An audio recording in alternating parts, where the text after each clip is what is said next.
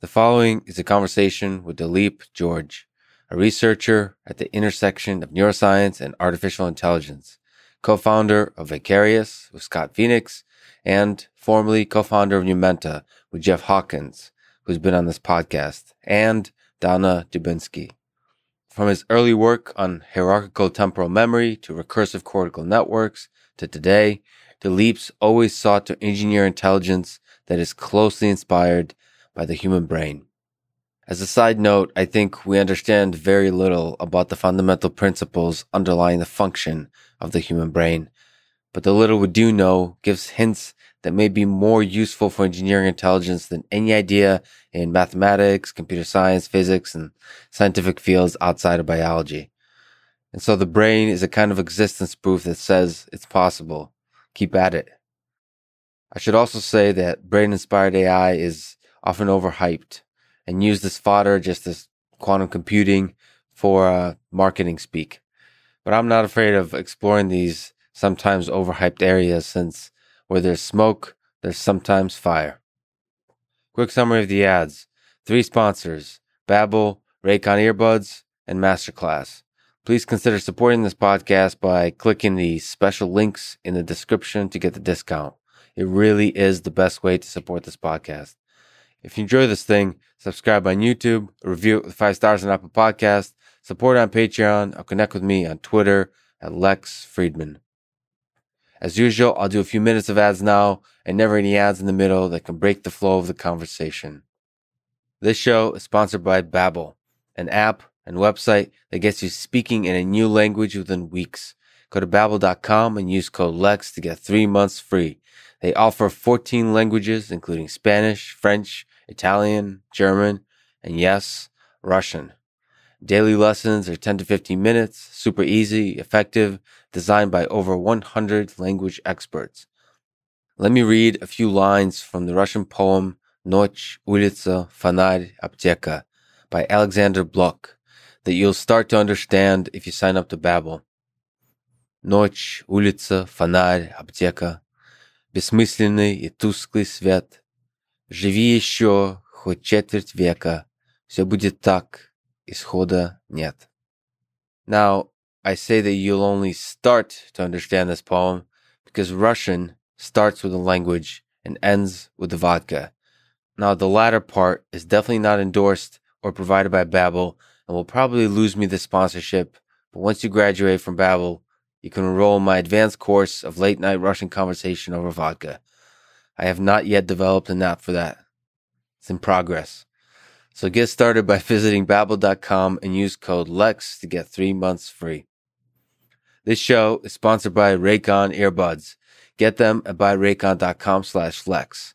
They've become my main method of listening to podcasts, audiobooks, and music when I run, do push-ups and pull-ups, or just living life. In fact, I often listen to brown noise with them when I'm thinking deeply about something. It helps me focus. They're super comfortable, pair easily, great sound, great bass, 6 hours of playtime. I've been putting in a lot of miles to get ready for a potential ultramarathon and listening to audiobooks on World War II. The sound is rich and really comes in clear. So again, get them at buyraycon.com/Lex. This show is sponsored by Masterclass. Sign up at masterclass.com/Lex to get a discount and to support this podcast. When I first heard about Masterclass, I thought it was too good to be true. I still think it's too good to be true.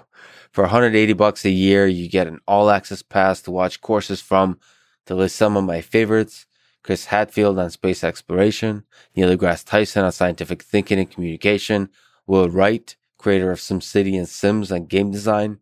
Every time I do this read, I really want to play a city builder game. Carlos Santana on guitar, Garry Kasparov on chess, Daniel Negreanu on poker, and many more. Chris Hadfield explaining how rockets work, and the experience of being launched into space alone is worth the money. By the way, you can watch it on basically any device. Once again, sign up at masterclass.com to get a discount and to support this podcast. And now, here's my conversation with Dileep George.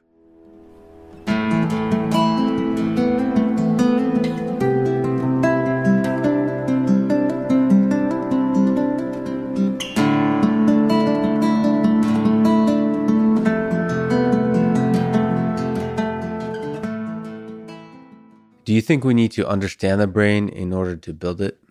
Yes, if you want to build the brain, we definitely need to understand how it works. So, Blue Brain or Henry Markram's project is trying to build the brain without understanding it, like just trying to put details of the brain from neuroscience experiments into a giant simulation by putting more and more neurons, more and more details. But that is not going to work because when it doesn't perform as what you expect it to do, then what do? You just keep adding more details. How do you debug it?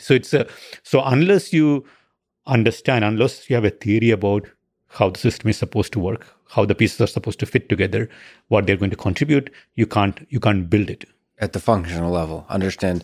So can you actually linger on and describe the Blue Brain project? It's kind of fascinating principle and idea to try to simulate the brain. We're talking about the human brain, right? Right. Human brains and rat brains or cat brains have lots in common. That the cortex, the neocortex structure is very similar. So initially they were trying to just simulate a cat brain and to understand the nature of evil. Understand the nature of evil, or as it happens in most of these simulations, you easily get one thing out, which is oscillations. If you simulate a large number of neurons, they oscillate, and you can adjust the parameters and say that oscillations match the rhythm that we see in the brain, etc. But I see. So so the idea is the simulation at the level of individual neurons? Yeah. So the Blue Brain project, the original idea as proposed was you put very detailed biophysical neurons, biophysical models of neurons, and you interconnect them according to the statistics of connections that we have found from real neuroscience experiments, and then turn it on and see what happens. And these neural models are incredibly complicated in themselves, right? Because these neurons are modeled using this idea called Hodgkin-Huxley models, which are about how signals propagate in a cable, and there are active dendrites, all those phenomena themselves we don't understand that well. And then we put in connectivity, which is part guesswork, part observed. And of course, if we do not have any theory about how it is supposed to work, we just have to take whatever comes out of it as, okay, this is something interesting. But in your sense, like these models of the way signal travels along, or like with the axons and all the basic models, they're too crude. Oh, well, actually, they are pretty detailed and pretty sophisticated, and they do replicate the neural dynamics. If you take a single neuron and you try to turn on the different channels, the calcium channels and the different receptors, and see what the effect of turning on or off those channels are in the neuron's spike output, people have built pretty sophisticated models of that, and they are, I would say, in the regime of correct. Well, see, the correctness, that's interesting because you mentioned it at several levels. The correctness is measured by looking at some kind of aggregate statistics. It would be more the spiking dynamics of a single spiking neuron. Dynamics of a single neuron. Okay. Yeah, these models, because they are going to the level of mechanism, right? So they are basically looking at what is the effect of turning on an ion channel, and you can model that using electric circuits, and then so they are model. So it is not just a function fitting. It is people are looking at the mechanism underlying it and putting that in terms of electric circuit theory, signal propagation theory, and modeling that. And so those models are sophisticated, but getting a single neurons model 99% right does not still tell you how to, it would be the analog of getting a transistor model right and now trying to build a microprocessor. And if you just observe, if you did not understand how a microprocessor works, but you say, oh, I now can model one transistor well, and now I will just try to interconnect the transistors according to whatever I could, guess from the experiments and try to simulate it, then it is very unlikely that you will produce a functioning microprocessor. You want to, when you want to produce a functioning microprocessor, you want to understand Boolean logic. How do the gates work? All those things, and then understand how do those gates get implemented using transistors. Yeah, there's actually, I remember, this reminds me, there's a paper, maybe you're familiar with it, that I remember going through in a reading group that approaches a microprocessor from a perspective of a neuroscientist. Yeah. I think it basically uses all the tools that we have of neuroscience to try to understand, like as if we just aliens showed up to study computers, and to see if those tools can be used to get any kind of sense of how the microprocessor works. And I think the takeaway from at least this initial exploration is that we're screwed. There's no way that the tools of neuroscience would be able to get us to anything, like not even Boolean logic. I mean, it's just any aspect of the architecture, of the function, of the processes involved, the clocks, the timing, all that, you can't figure that out from the tools of neuroscience. Yeah, so I'm very familiar with this particular paper. Yeah. I think it was called "Can a Neuroscientist Understand a Microprocessor?" or something like that. Following the methodology in that paper, even electrical engineer would not understand microprocessors. So I could, I don't think it is that bad in the sense of saying neuroscientists do find valuable things by observing the brain. They do find good insights, but those insights cannot be put together just as a simulation. You have to investigate what are the computational underpinnings of those findings. How do all of them fit together from an information processing perspective? Somebody has to painstakingly put those things together and build hypotheses. So I don't want to diss all of neuroscience as saying, oh, they are not finding anything. No, that paper almost went to that level of neuroscientists will never understand. That's not true. I think they do find lots of useful things, but it has to be put together in a computational framework. Yeah, I mean, but just the AI systems will be listening to this podcast 100 years from now, and they will probably, there's some non-zero probability they'll find your words laughable. There's like, I remember humans thought they understood something about the brain. They were totally clueless.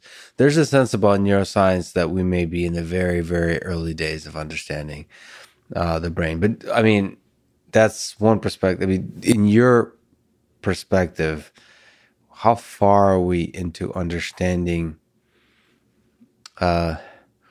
any aspect of the brain? So the dynamics of the individual neuron communication to how in a collective sense, how they're able to store information, transfer information, how intelligence then emerges, all that kind of stuff. Where are we on that timeline? Yeah.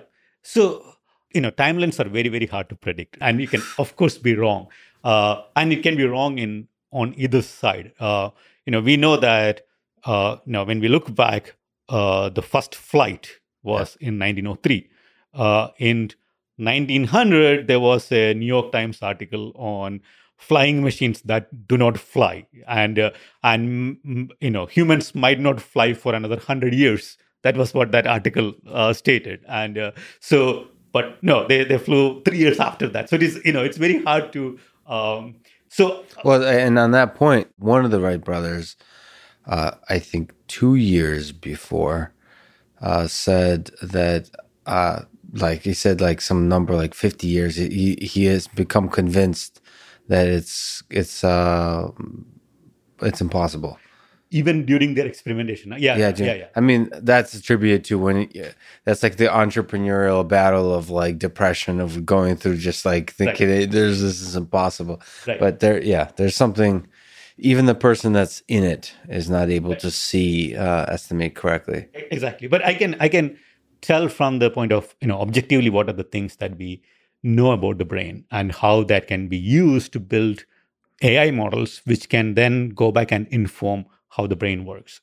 So my way of understanding the brain would be to basically say, look at the insights neuroscientists have found, understand that from a computational angle, information processing angle, build models using that, and then building that model which functions, which is a functional model, which is doing the task that we want the model to do. It is not just trying to model a phenomena in the brain. It is trying to do what the brain is trying to do on the whole functional level.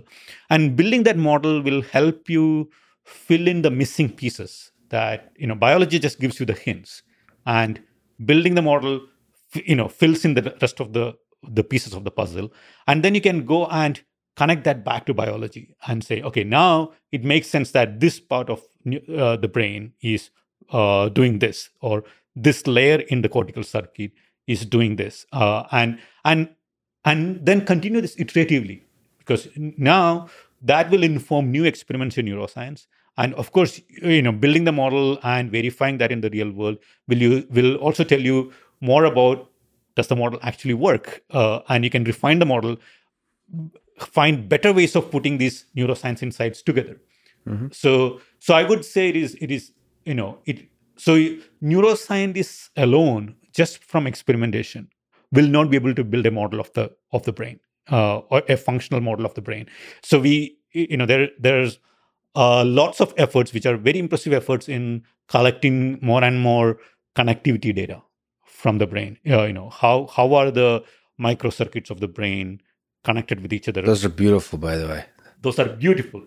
And at the same time, those do not itself, by themselves, convey the story of how does it work. Yeah. And somebody has to understand, okay, why are they connected like that, and what are those things doing? And we do that by building models in AI, using hints from neuroscience, and repeat the cycle. So what aspect of the brain are useful in this whole endeavor? Which, by the way, I should say, you're both a neuroscientist and an AI person. I guess the dream is to both understand the brain and to build AGI systems. So it's like an engineer's perspective of trying to understand the brain. So what aspects of the brain, functionally speaking, like you said, do you find interesting? Yeah, quite a lot of things. All right. So one is, if you look at the visual cortex, the visual cortex is a large part of the brain. I forgot the exact fraction, but it's a huge part of our brain area is occupied by just vision. So visual cortex is not just a feed-forward cascade of neurons. There are a lot more feedback connections in the brain compared to the feed-forward connections, and it is surprising to the level of detail neuroscientists have actually studied this. If you go into neuroscience literature and poke around and ask, have they studied what will be the effect of poking a neuron in level IT in level V1, and have they studied that? And you will say, yes, they have studied that. So every possible combination.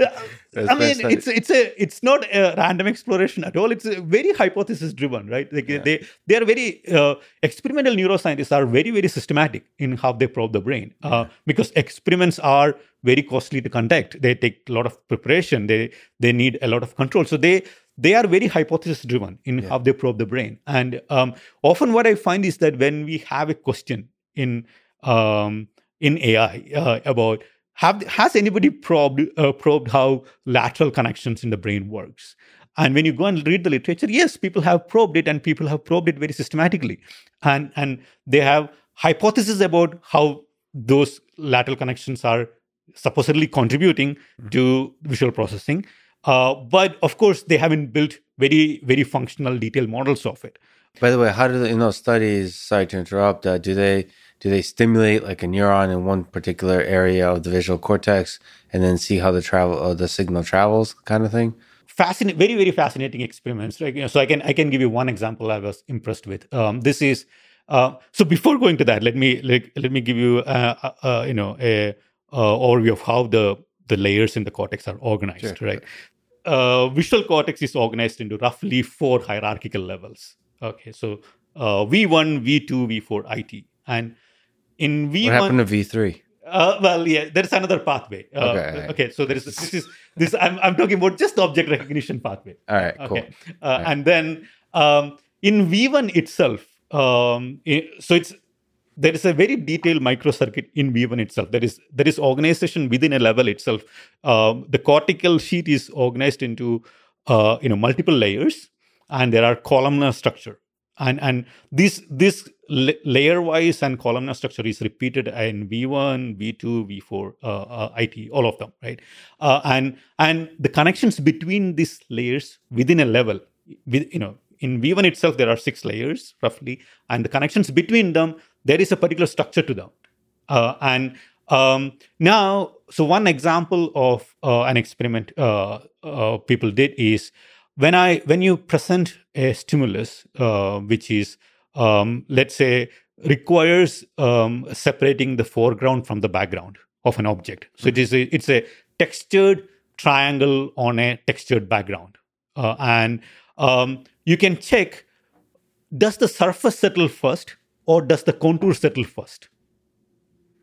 Settle in the sense that when you finally form the percept of the triangle, you understand where the contours of the triangle are, and you also know where the inside of the triangle is. Right, that's when you form the final percept.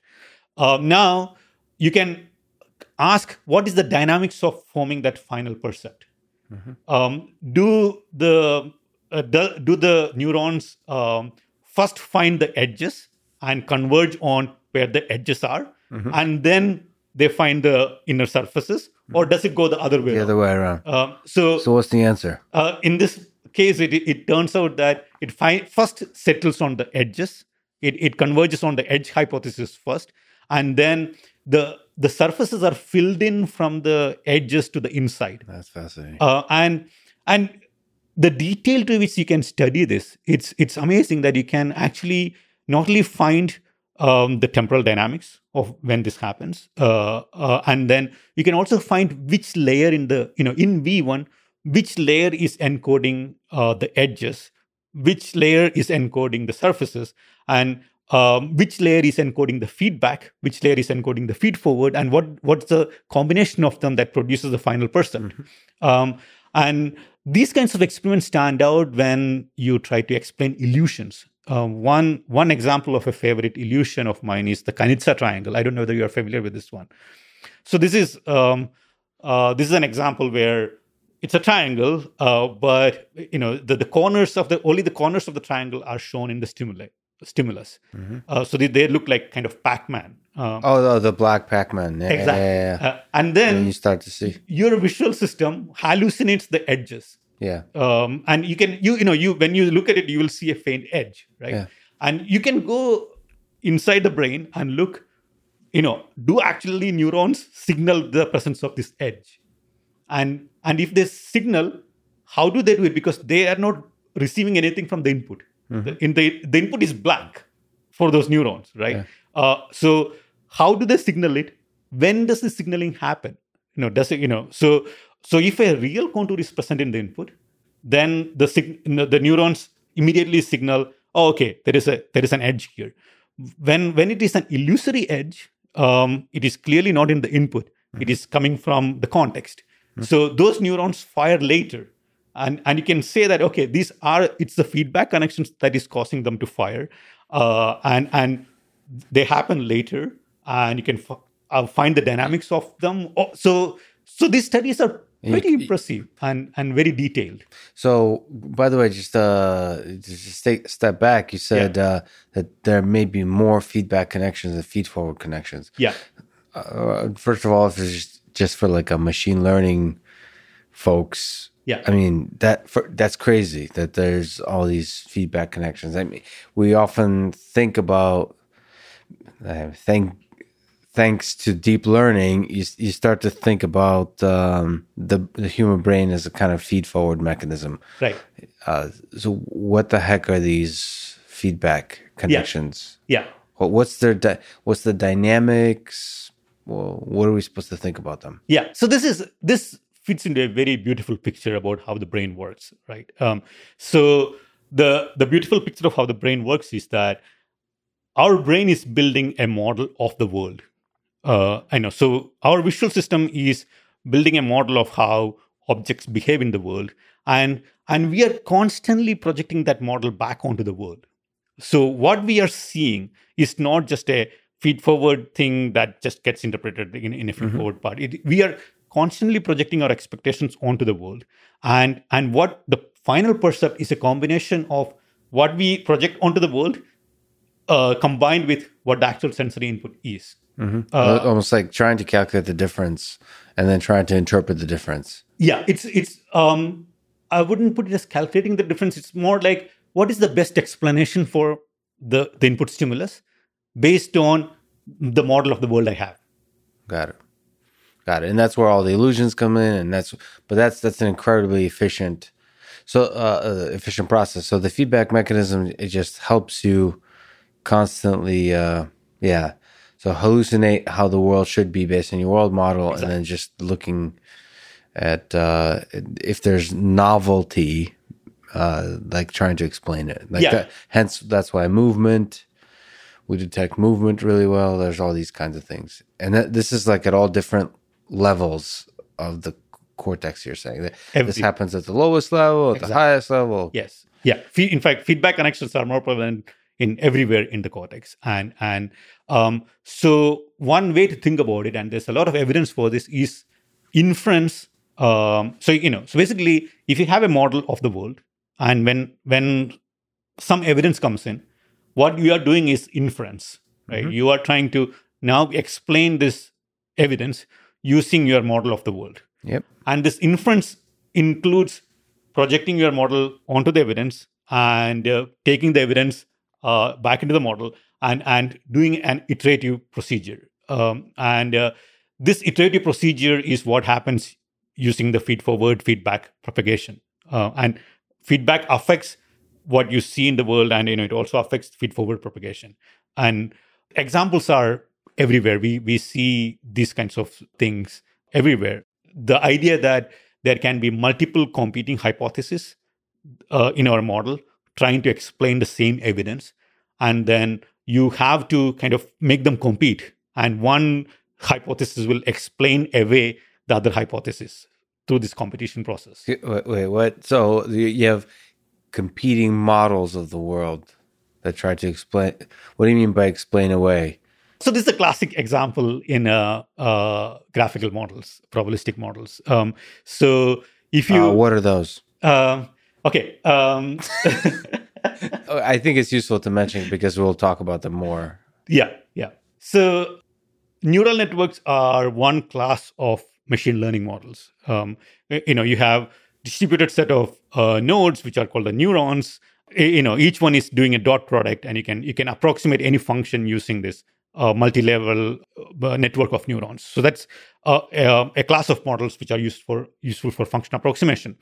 There is another class of models in machine learning called probabilistic graphical models, and you can think of them as each node in that model is variable, which is talking about something. It can be a variable representing is an edge present in the input or not, and at the top of the network, a node can be representing is there an object present in the world or not, and then so it is another way of encoding knowledge, and then once you encode the knowledge, you can do inference in the right way. What is the best way to explain some set of evidence using this model that you encoded. So when you encode the model, you are encoding the relationship between these different variables. How is the edge connected to the model of the object? How is the surface connected to the model of the object? And then, of course, this is a very distributed, complicated model. And inference is, how do you explain a piece of evidence? When a set of stimulus comes in, if somebody tells me there is a 50% probability that there is an edge here in this part of the model, how does that affect my belief on whether I should think that there should be is a square present in the image? Mm-hmm. So this is the process of inference. So one example of inference is having this explaining away effect between multiple causes. So graphical models can be used to represent causality in the world. So let's say your alarm at home can be triggered by a burglar getting into your house, or it can be triggered by an earthquake. Both can be causes of the alarm going off.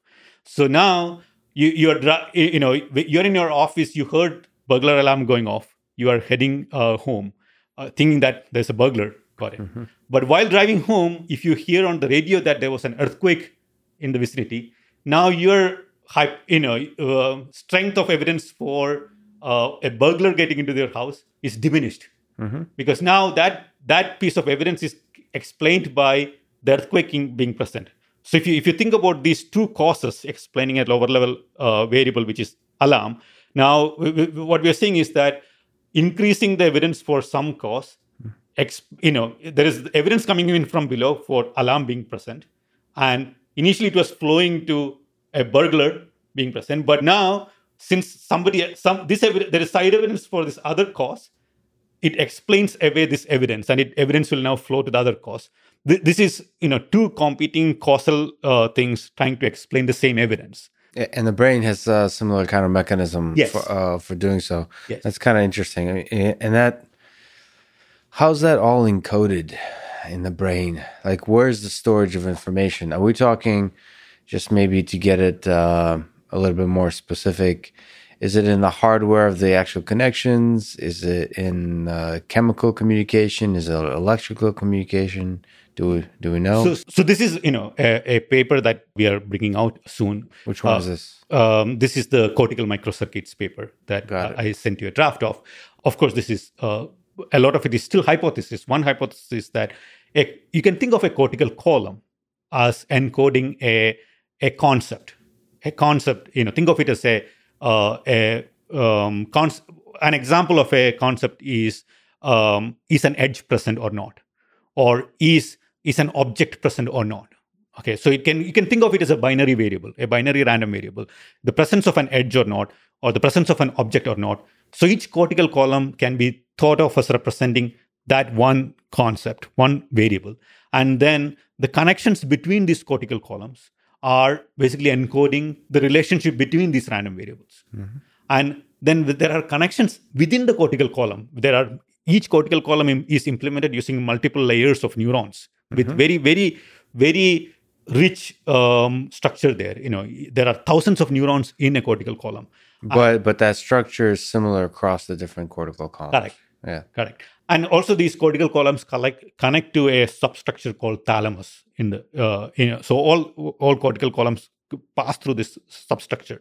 So our hypothesis is that the connections between the cortical columns implement this. That's where the knowledge is stored about how these different concepts connect to each other, and then the neurons inside this cortical column and in the thalamus in combination implement this actual computations needed for inference, which includes explaining away and competing between the different hypotheses. And it is all very... So what is amazing is that neuroscientists have actually done experiments to the tune of showing these things. They might not be putting it in the overall inference framework, but they will show things like, if I poke this higher level neuron, it will inhibit through this complicated loop through the thalamus, it will inhibit this other column. Mm-hmm. So they will do such experiments. But do they use terminology of concepts, for example? So you're I mean, is it something where it's easy to anthropomorphize and think about concepts like you start moving into logic-based kind of reasoning systems? So are we to think of concepts in that kind of way?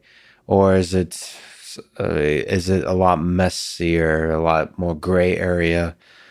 Even more gray, even more messy than the artificial neural network kinds of abstractions. It's easiest way to think of it as a variable, right? It's a binary variable, which is showing the presence or absence of something. But I guess what I'm asking is that something that we're supposed to think of something that's human interpretable of that something? It doesn't need to be.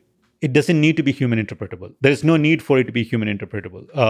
But it's almost like you will be able to find some interpretation of it because it is connected to the other things that you know about. And the point is it's useful somehow. Yeah. It's useful as an entity in the graph that in connecting to the other entities that are, let's call them concepts. Right. Okay, so by the way, are these the cortical microcircuits? Correct. These are the cortical microcircuits. That's what neuroscientists use to talk about the circuits in within a level of the cortex. So you can think of, let's think of in neural network, artificial neural network terms. People talk about the architecture of the, so how many layers they build, what is the fan in, fan out, etc. That is the macro architecture. And then within a layer of the neural network, you can, the cortical neural network is much more structured within a level. There's a lot more intricate structure there. But even within an artificial neural network, you can think of in feature detection plus pooling as one level. And so that is kind of a microcircuit. It's much more complex in the real brain. And so within a level, whatever is that circuitry within a column of the cortex and between the layers of the cortex, that's the microcircuitry. Yeah, I love that terminology. Machine learning people don't use the circuit terminology, right? But they should. It's nice. So so that's the cortical microcircuit. So what's interesting about what can we say? What is the paper that you're working on propose about the ideas around these cortical microcircuits? So this is a fully functional model for the microcircuits of the visual cortex. So the paper focuses, and your idea in our discussions now is focusing on vision. Yeah. The visual cortex. Okay. Yeah. So this is a model. This is a full model. This is how vision works. This is a hypothesis. Model of, hypothesis. Okay, so let me step back a bit. So we looked at neuroscience for insights on how to build a vision model, right? And we synthesized all those insights into a computational model. This is called the recursive cortical network model that we used for breaking CAPTCHAs, and we are using the same model for robotic picking and tracking of objects. And that again is a vision system. That's a vision system. Computer vision system. That's a computer vision system. Takes in images and outputs what? On one side, it outputs the class of the image and also segments the image. And you can also ask it further queries. Where is the edge of the object? Where is the interior of the object? So it's a model that you build to answer multiple questions. So you're not trying to build a model for just classification or just segmentation, etc.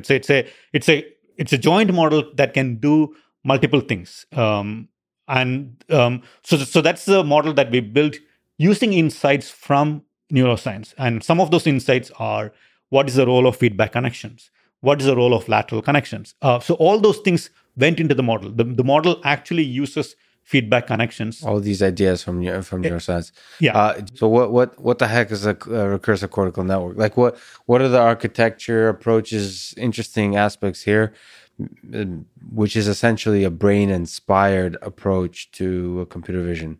Yeah. So there are multiple layers to this question. I can go from the very, very top and then zoom in. Okay. So one important constraint that went into the model is that you should not think of vision as something in isolation. We should not think perception as something as a preprocessor for cognition. Mm-hmm. Perception and cognition are interconnected. And so you should not think of one problem in separation from the other problem. And so that means if you finally want to have a system that understands concepts about the world and can learn in a very conceptual model of the world and can reason and connect to language, all of those things, you need to think all the way through and make sure that your perception system is compatible with your cognition system and language system and all of them. And one aspect of that is top-down controllability. What does that mean? So that means, so think of, you can close your eyes and think about the details of one object, right? I can zoom in further and further. I can, so think of the bottle in front of me, right? And now you can think about, okay, what the cap of that bottle looks. We can think about what's the texture on that bottle of the cap. You can think about, what will happen if something hits that. So you can manipulate your visual knowledge in cognition-driven ways. Yes. And so this top-down controllability and being able to simulate scenarios in the world. So you're not just a passive player in this perception game. You can control it. You have imagination. Correct. So basically having a generative network, which is a model, and it is not just some arbitrary generative network. It has to be built in a way that it is controllable top down. It is not just trying to generate a whole picture at once. It's not trying to generate photorealistic things of the world. You don't have good photorealistic models of the world. Human brains do not have. If I, for example, ask you the question, what is the color of the letter E in the Google logo? You have no idea. No idea. Although you have seen it millions of times, or not millions of times, hundreds of times. So it's not, our model is not photorealistic, but it has other properties that we can manipulate it and you can think about filling in a different color in that logo. You can think about expanding the letter E. Yeah. You can see so you can imagine the consequence of actions that you have never performed. So these are the kind of characteristics the generative model need to have.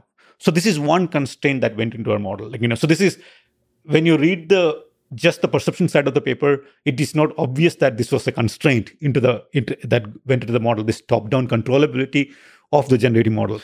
So what does top-down controllability in a model look like? It's a really interesting concept, fascinating concept. Yeah. What is that? Is that the recursiveness gives you that, or how do you do it? Quite a few things. It's like what does the model factorize? What is the model representing as different pieces in the puzzle?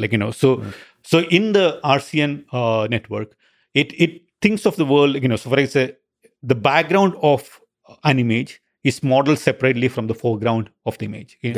So the objects are separate from the background. They are different entities. So there's a kind of segmentation that's built in fundamentally into the structure.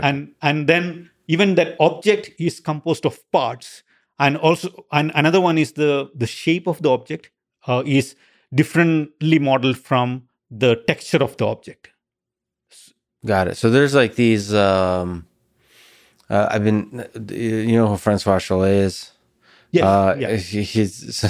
So there's he developed this like IQ test type of thing for Arc Challenge and it's kind of cool that there's these concepts, priors that he defines that you bring to the table in order to be able to reason about basic shapes and things in an IQ test. Right. So here you're making it quite explicit that here are the things that you should be. These are like distinct things that you should be able to model in this. Keep in mind that you can derive these from much more general principles. You don't need to explicitly put it as objects versus foreground versus background, the surface versus texture. No, these are derivable from more fundamental principles of how what's the property of continuity of natural signals. What's the property of continuity of natural signals? Yeah. By the way, that sounds very poetic. But yeah, so you're saying there's some low-level properties from which emerges the idea that shapes should be different than, there should be a parts of an object. There should be, exactly kind of like Francois talked. There's objectness. There's all these things that it's kind of crazy that we humans I guess, evolved to have because it's useful for us to perceive the world. Correct. And it derives mostly from the properties of natural signals. And so natural signals. So natural signals are the kind of things we'll perceive in the natural world. Correct. I don't know.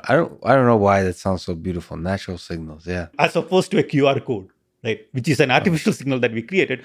Humans are not very good at classifying QR codes. We are very good at saying whether something is a cat or a dog, but not very good at classifying. Whereas computers are very good at classifying QR codes. So our visual system is tuned for natural signals, and there are fundamental assumptions in the architecture that are derived from natural signals properties. I wonder when you take hallucinogenic drugs, does that go into natural, or is that closer to the QR code? It's still natural. It's still natural. Yeah, because it is still operating using your brains. By the way, on that topic, I haven't been following. I think they're becoming legalized in certain. I can't wait until they become legalized to a degree that you like vision science researchers could study it. Yeah, just like through medical chemical ways. Modify. There could be ethical concerns, but that's another way to study the brain is to be able to chemically modify it. There's probably very long a way to figure out how to do it ethically. Yeah, but I think there are studies on that already. Already? Yeah, I think so. Because it's not unethical to give it to rats. So. Oh, that's true. That's true. There's a lot of drugged up rats out there. Okay, cool. Sorry. So there's these low level things from natural signals that can from which these properties will emerge. Yes. But it is still a very hard problem on how to encode that. So you don't. There is no. You mentioned the priors Francho wanted to encode in the abstract reasoning challenge, but it is not straightforward how to encode those priors. So some of those challenges, the object completion challenges, are things that we purely use our visual system to do. It looks like abstract reasoning, but it is purely an output of the vision system. For example, completing the corners of that Kanitsa triangle, completing the lines of that Kanitsa triangle. It's purely a visual system property. There is no abstract reasoning involved. It uses all these priors, but it is stored in our visual system in a particular way that is amenable to inference. And that is one of the things that we tackled in the, so basically saying, okay, these are the prior knowledge which will be derived from the world. But then how is that prior knowledge represented in the model such that inference, when some piece of evidence comes in, can be done very efficiently and in a very distributed way?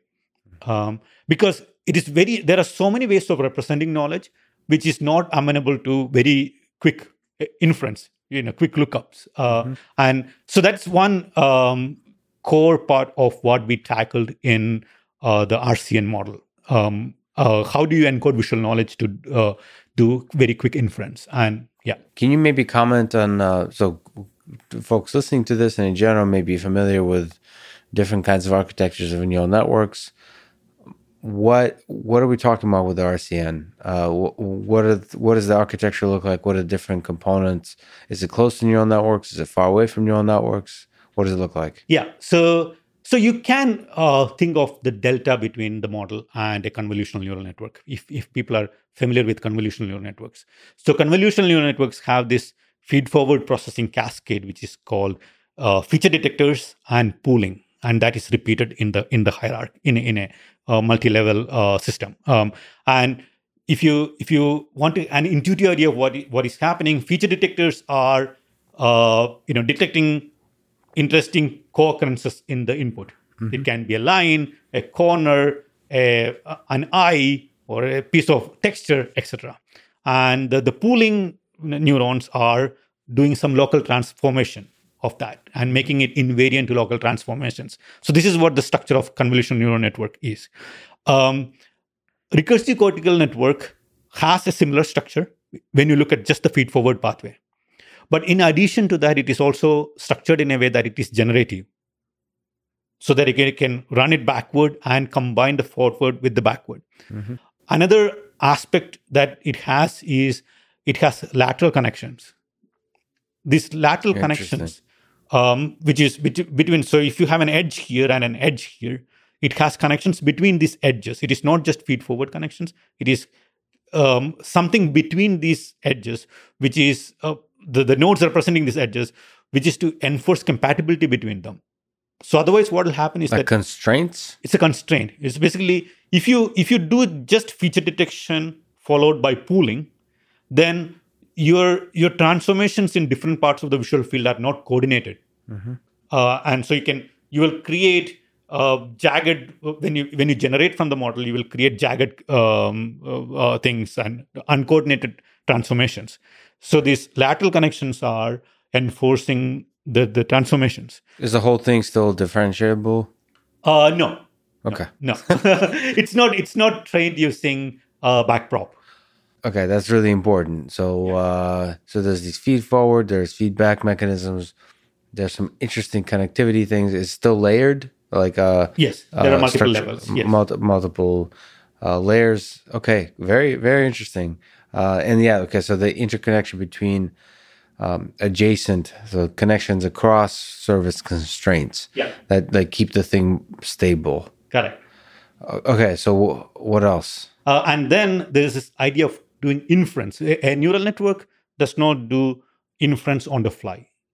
So an example of why this inference is important is, one of the first applications that we showed in the paper was to crack text-based CAPTCHAs. What are CAPTCHAs, by the way?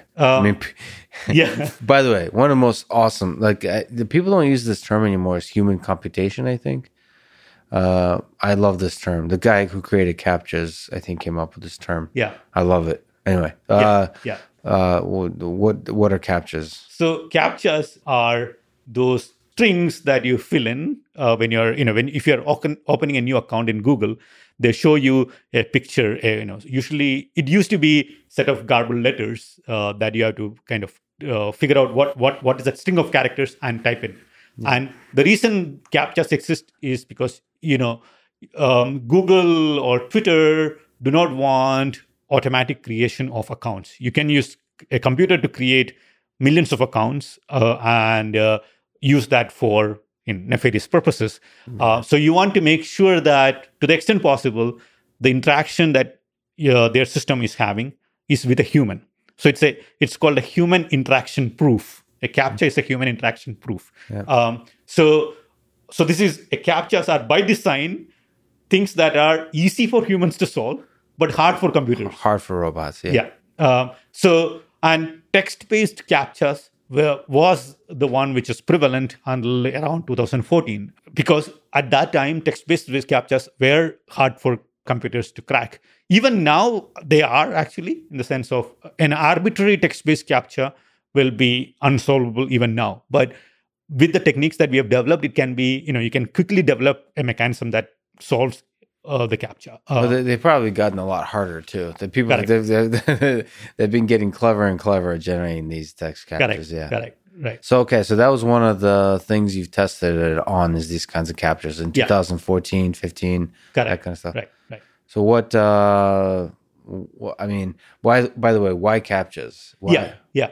Even now, I would say CAPTCHA is a very, very good challenge problem. If you want to understand how human perception works, and if you want to build systems that work like the human brain.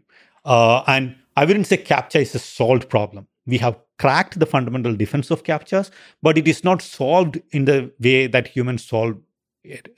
So I can give you an example. I can take a 5-year-old child who has just learned characters and show them any new CAPTCHA that we create. Mm-hmm. They will be able to solve it.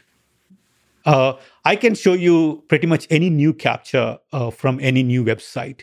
You'll be able to solve it without getting any training examples from that particular style of CAPTCHA. You're assuming I'm human, yeah. Yes, yeah.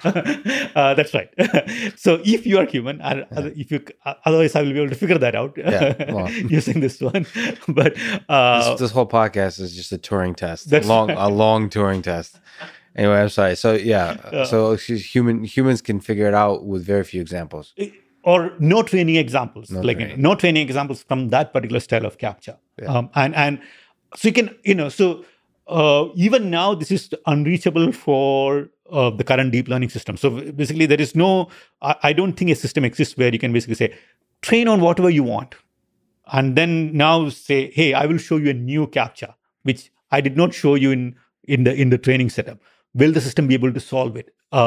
It still doesn't exist. So that is the magic of human perception. Yeah. And Doug Hofstadter put this very beautifully in one of his talks. The central problem in AI is, what is the letter A? Mm-hmm. If you can build a system that reliably can detect all the variations of the letter A, you don't even need to go to the B and the C. Yeah. Yeah, you don't even need to go to the B and the C or the strings of characters.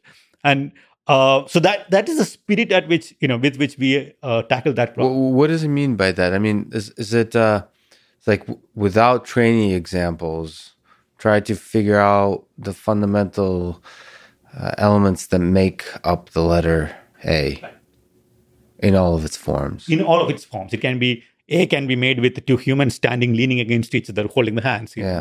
And it can be made of leaves. It can be... Yeah, you might have to understand everything about this world in order to understand the letter A. Exactly. So it's common sense reasoning, essentially. Yeah. Right. So to say that we have solved CAPTCHA, you have to solve the whole problem. Yeah. Okay. So how does this kind of the RCN architecture help us to do a better job of that kind of thing? So as I mentioned, one of the important things was being able to do inference, being able to dynamically do inference. Can you clarify what you mean? Because you said like neural networks don't do inference. Yeah. So what do you mean by inference in this context then? So in CAPTCHAs, what they do to confuse people is to make these characters crowd together. Yes. Okay. And when you make the characters crowd together, what happens is that you will now start seeing combinations of characters as some other new character or an existing character. So you would put an R and N together, it will start looking like an M. And so locally, there is very strong evidence for it being some incorrect character. But globally, the only explanation that fits together is something that is different from what you can find locally.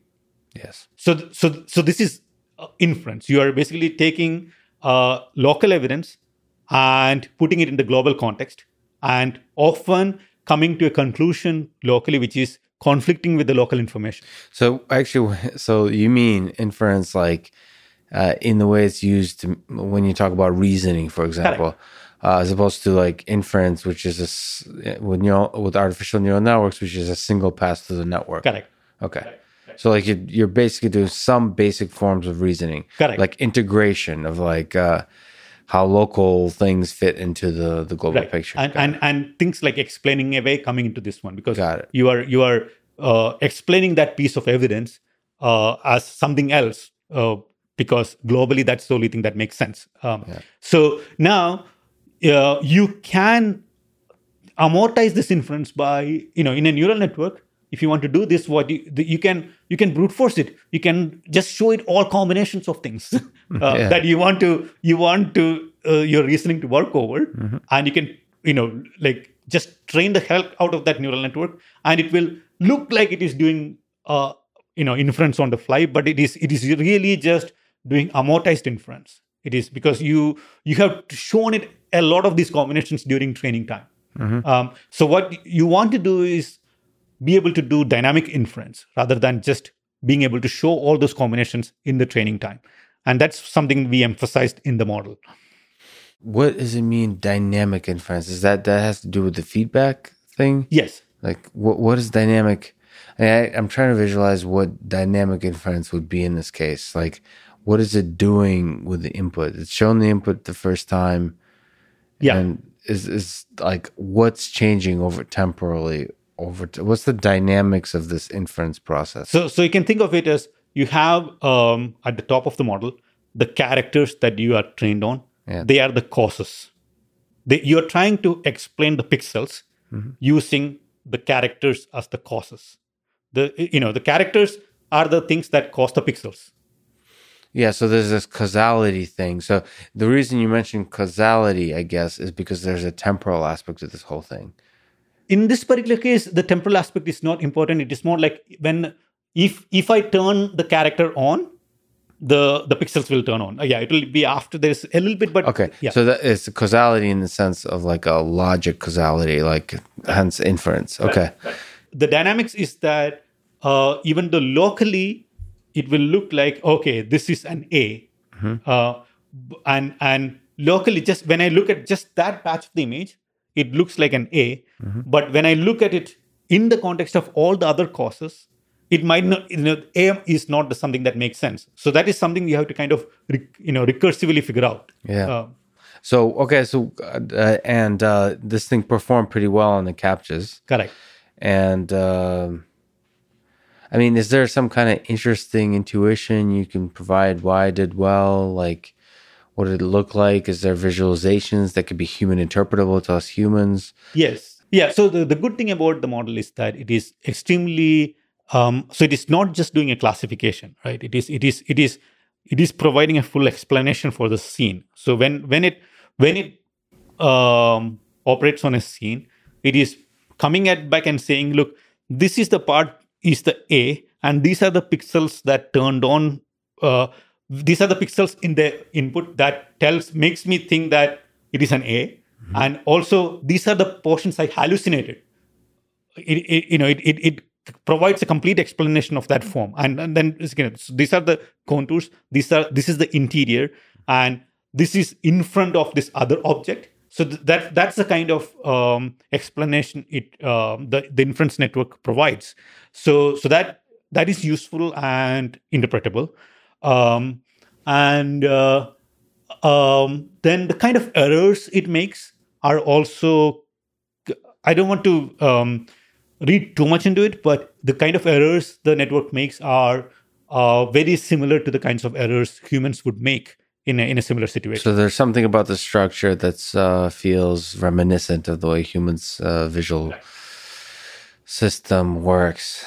Well, how hard-coded is this to the CAPTCHA problem, this idea? Not really hard-coded, because it's the assumptions, as I mentioned, are general, right? It is more, and those themselves can be applied in many situations which are natural signals. So it's the foreground versus background factorization, and the factorization of the surfaces versus the contours. So these are all generally applicable assumptions in all vision. Yeah. So why CAPTCHA?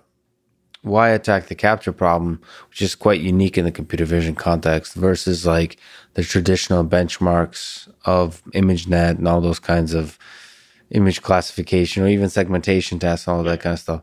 Do you feel like that's? What's your thinking about those kinds of benchmarks in this context? Those benchmarks are useful for deep learning kind of algorithms where so the settings that deep learning works in are, here is my huge training set and here is my test set. So the training set is almost 100x, 1000x bigger than the test set in many cases.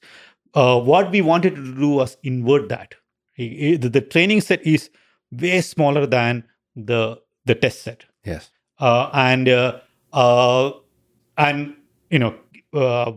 CAPTCHA is a problem that is by definition hard for computers, and it has these good properties of strong generalization, strong out of training distribution generalization. If you are interested in studying that and having your model have that property, then it's a good data set to tackle. So have you attempted to, which I believe there's quite a growing body of work on looking at MNIST and ImageNet without training. So like taking, like the basic challenge is what tiny fraction of the training set can we take in order to do a reasonable job of the classification task? Have you explored that angle in these classic benchmarks? Yes, so we did do MNIST. So so it's not just CAPTCHA. So there was also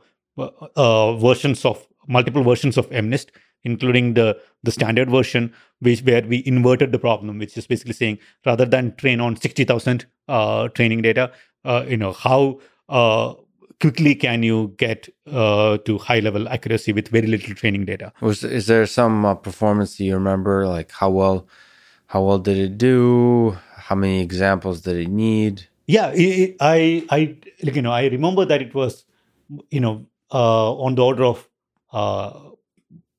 tens or hundreds of examples to get into 95% accuracy, and it was definitely better than other systems out there at that time. At that time, yeah, they're really pushing it. I think that's a really interesting space, actually. I think there's an actual name for MNIST that, like, there's different names for the different sizes of training sets.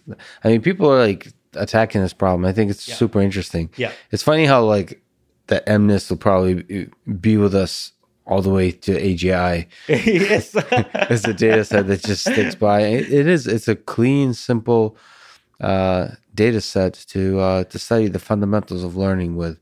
Just like CAPTCHAs, it's interesting. Correct. Not enough people, I don't know, maybe you can correct me, but I feel like CAPTCHAs don't show up as often in papers as they probably should. That's correct. Yeah, because usually these things have a momentum. Once something gets established as a standard benchmark, there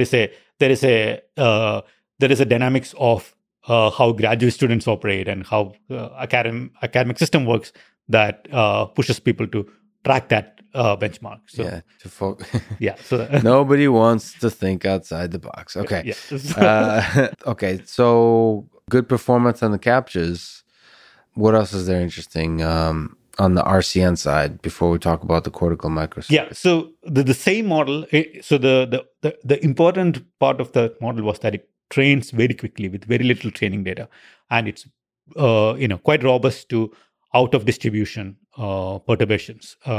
And we are using that very fruitfully at Vicarious in many of the robotics tasks we are solving. Solving now. Well, let me ask you this kind of touchy question. I've spoken with your friend, colleague, Jeff Hawkins too. I mean, I have to kind of ask, there is a bit of, whenever you have brain inspired stuff. Yeah. And you make big claims, big sexy claims. Yeah. There's there's critics. I mean, machine learning subreddit. Don't get me started on those people. They're hard. I mean, criticism is good, but they're a bit over the top. There is quite a bit of sort of skepticism and criticism. Is this work really as good as it promises to be? Yeah. What do you have thoughts on that kind of skepticism? Do you have comments on the kind of criticism I might have received about, is this approach legit? Is this a promising approach? Yeah. Or at least as promising as it seems to be, advertised as? Yeah, I can comment on it.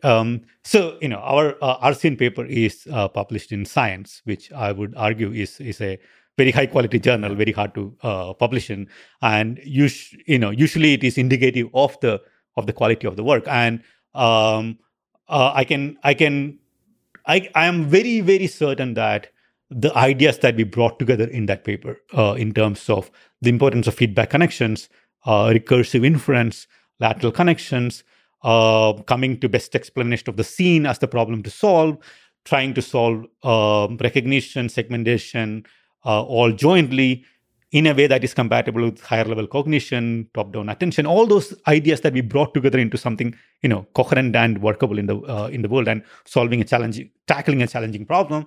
I think that will stay, and that contribution I stand by. Right. Yeah. Now, I can tell you a story which is funny in the context of this. Right. So if you read the abstract of the paper and the argument we are putting in, look, current deep learning systems take a lot of training data. They don't use these insights. And here is our new model, which is not a deep neural network. It's a graphical model. It does inference. This is how the paper is, right? Now, once the paper was accepted and everything, it went to the press department in Science, AAAS Science office. We didn't do any press release when it was published. It went to the press department, what was the press release that they wrote up? A new deep learning model. Solves captures. Solves captures. And so you can see where was, what was being hyped in that thing, right? So it's like there is a dynamic in the community of, that's especially happens when there are lots of new people coming into the field and they get attracted to one thing, and some people are trying to think different compared to that. So there is some.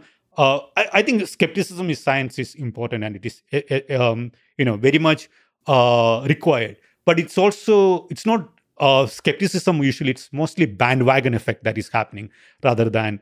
Well, but that's not even that. I mean, I'll tell you what they react to, which is like I'm sensitive to as well. If you look at just companies, OpenAI, DeepMind, Vicarious. I mean, there's a little bit of a race to the top and hype, right? Right. It's like it doesn't pay off to be humble. Right.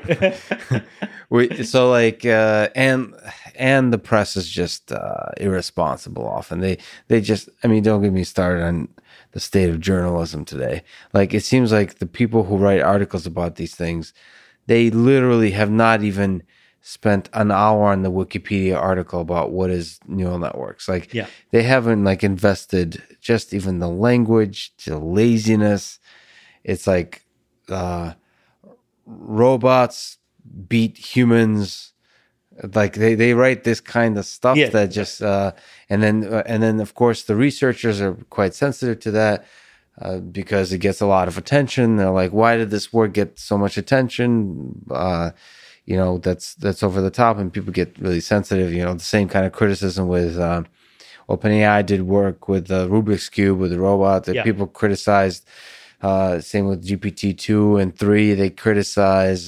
Same thing with DeepMinds with AlphaZero. I mean, I'm sensitive to it. But of course, with your work, you mentioned deep learning, but there's something super sexy to the public about brain inspired.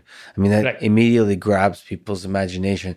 Not even like neural networks, but like really brain inspired. Like, like brain-like neural networks. Right. That seems really compelling to people, and to me as well, to the world as a narrative.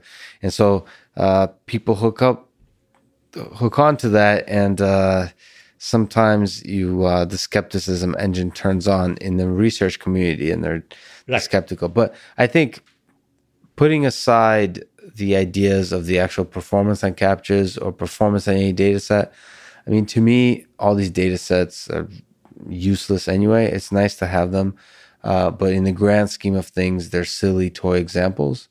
The point is there intuition about the ideas, just like you mentioned, bringing the ideas together in a unique way? Is there something there? Is there some value there? And is it going to stand the test of time? Yes. And that's the hope. That's the hope. My confidence there is very high. I don't treat brain inspired as a marketing term. Mm-hmm. I am looking into the details of biology and puzzling over those things, and I am grappling with those things. And so it is not a marketing term at all. You can use it as a marketing term, and people often use it, and you can get combined with them. And when people don't understand how we are approaching the problem, it is easy to be misunderstood and think of it as purely marketing. But that's not the way we are. So you really, I mean, as a scientist, you believe that if we kind of just stick to really understanding the brain, that's the right, like you should constantly meditate on how does the brain do this? Because that's going to be really helpful for engineering intelligent systems. Yes, you need to. So I think it's one input, and it is helpful, but you should know when to deviate from it too. So an example is convolutional neural networks, right? Yeah. Convolution is not an operation brain implements. The visual cortex is not convolutional. Visual cortex has local receptive fields, local connectivity, but there is no translation in invariance in the the network weights in the visual cortex. That is a computational trick, which is a very good engineering trick that we use for sharing the training between the different nodes. And that trick will be with us for some time. It will go away when we have robots with eyes and heads that move. And so then that trick will go away. It will not be useful at that time. So the brain doesn't. So the brain doesn't have translational invariance. It has the focal point, like it has a thing it focuses on. Correct. It has a fovea, and because of the fovea, the receptive fields are not like the copying of the weights. Like the weights in the center are very different from the weights in the periphery. Yes, at the periphery. I mean, I did this. Actually, wrote a paper and just gotten a chance to really study peripheral vision, which is a fascinating thing. Very understood thing of what the brain, at every level the brain does with the periphery. It does some funky stuff. Yeah. So it's another kind of trick than convolutional. Like it does, it's convolution in neural networks is a trick for efficiency. Trick. And the brain does a whole nother kind of thing, I guess. Correct. So you need to understand the principles of processing so that you can still apply engineering tricks where you want it to. You don't want to be slavishly mimicking all the things of the brain. So it should be one input, and I think it is extremely helpful. But it should be the point of really understanding so that you know when to deviate from it. So, okay, that's really cool. That's work from a few years ago. So you did work in Numenta with Jeff Hawkins, with hierarchical temporal memory. How is if you could just give a brief history, how is your view of the way the models of the brain changed over the past few years leading up to now? Is there some interesting aspects where there was an adjustment to your understanding of the brain, or is it all just building on top of each other? In terms of the higher level ideas, especially the ones Jeff wrote about in the book, if you blur out, right, on intelligence, right, on intelligence. If you blur out the details and if you just zoom out and at the higher level idea, things are, I would say, consistent with what he wrote about. But many things will be consistent with that because it's a blur. When you deep learning systems are also multi-level, hierarchical, all of those things, right? So in terms of the detail, a lot of things are different, and those details matter a lot.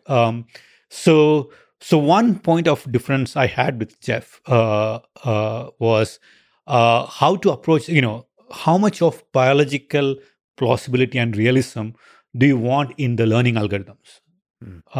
So when I was there, this was almost 10 years ago now. So it flies when you're having fun. I don't know what Jeff thinks now, but 10 years ago, the difference was that I did not want to be so constrained on saying my learning algorithms need to be biologically plausible. Based on some filter of biological plausibility available at that time. To me, that is a dangerous cut to make because we are, discovering more and more things about the brain all the time. New biophysical mechanisms, new channels are being discovered all the time. So I don't want to upfront kill off a learning algorithm just because we don't really understand the full biophysics or whatever of how the brain learns. Exactly. But let me ask, sorry to interrupt.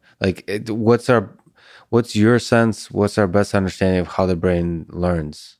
So things like backpropagation, credit assignment. So many of these algorithms learning algorithms have things in common, right? It is backpropagation is one way of credit assignment. There is another algorithm called expectation maximization, which is another weight adjustment algorithm. But is it your sense the brain does something like this? Has to. There is no way around it in the sense of saying that you do have to adjust the connections. So and you're saying credit assignment, you have to reward the connections that were useful in making a correct prediction and not, Yeah, I guess what else? But yeah, it doesn't have to be differentiable. I mean, Yeah, it doesn't have to be differentiable. Yeah. But you have to have you have a model that you start with. You have data comes in, and you have to have a way of adjusting the model such that it better fits the data. Yeah. So that is all of learning, right? Yeah. And some of them can be using backprop to do that. Some of it can be using very local graph changes to do that. There can be many of these learning algorithms have similar update properties locally in terms of what the neurons need to do locally. I wonder if small differences in learning algorithms can have huge differences in the actual effect. So the dynamics of, sort of the reverse, like spiking, like if credit assignment is like a lightning versus like a rainstorm or something, like whether there's a looping local type of situation with the credit assignment, whether there is like regularization, like how it injects robustness into the whole thing, like whether it's chemical or electrical or mechanical, all those kinds of things. Like yes. that, I feel like I feel like those differences could be essential, right? It could be. It's just that you don't know enough on the learning side, you don't know enough to say that is definitely not the way the brain does it. Got it. So you don't want to be stuck to it. Right. So so you've been open-minded on that side of things. Correct. On the inference side, on the recognition side, I am much more amenable to being constrained because it's much easier to do experiments because, it's like, okay, here's the stimulus, how many steps did it get to take the answer? Right. I can trace it back. I can understand the speed of that computation, etc. Much more readily on the inference side. Got it. And then you can't do good experiments on the learning side. Correct. So let's go right into the cortical microcircuits right back. So what are these ideas beyond recursive cortical network that you're looking at now? So we have made a pass through multiple of the steps that as I mentioned earlier, we were looking at perception from the angle of cognition, right? It was not just perception for perception's sake. How do you connect it to cognition? How do you learn concepts? And how do you learn abstract reasoning? Similar to some of the things Francois talked about, right? So we have taken one pass through it, basically saying, what is the basic cognitive architecture that you need to have, which has a perceptual system, which has a system that learns dynamics of the world, and then has something like a routine program learning system on top of it to learn concepts. So we have built the version 0.1 of that system. This was another science robotics paper. It's the title of that paper was something like cognitive programs. How do you build cognitive programs? And the application there was on manipulation. Robotic manipulation? It was so think of it like this. Suppose you wanted to tell a new person that you met, you don't know the language or that person uses. You want to communicate to that person to achieve some task, right? So I want to say, hey, you need to pick up all the red cups from the kitchen counter and put it here, right? How do you communicate that, right? You can show pictures. You can basically say, look, this is the starting state. The things are here. This is the ending state. And what does the person need to understand from that? The person need to understand what conceptually happened in those pictures from the input to the output, right? So we are looking at pre-verbal conceptual understanding without language.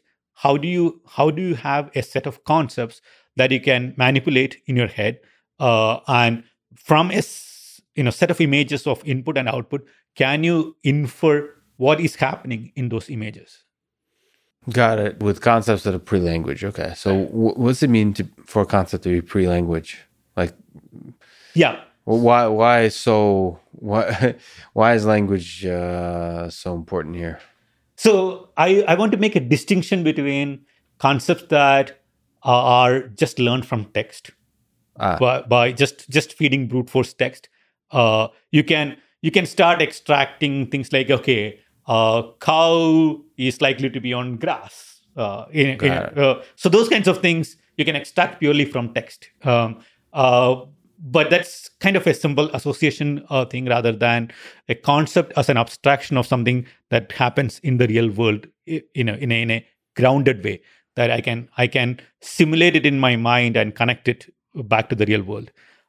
And you think kind of the visual world, concepts in the visual world are somehow lower level than just the language.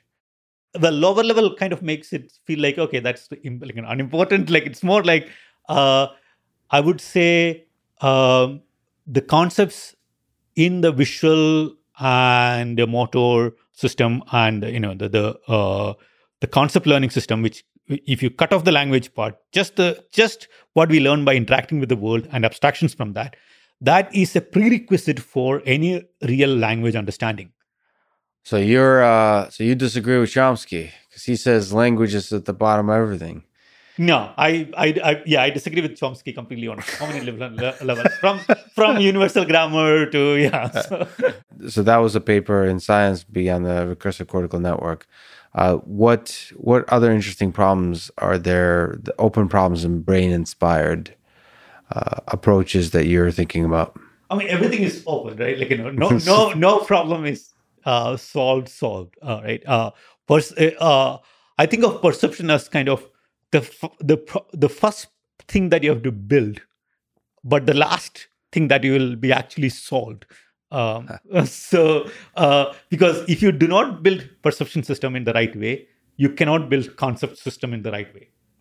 So you have to build a perception system, however wrong that might be. You have to still build that and learn concepts from there, and then keep iterating. And finally, perception will get solved fully when perception, cognition, language, all those things work together finally.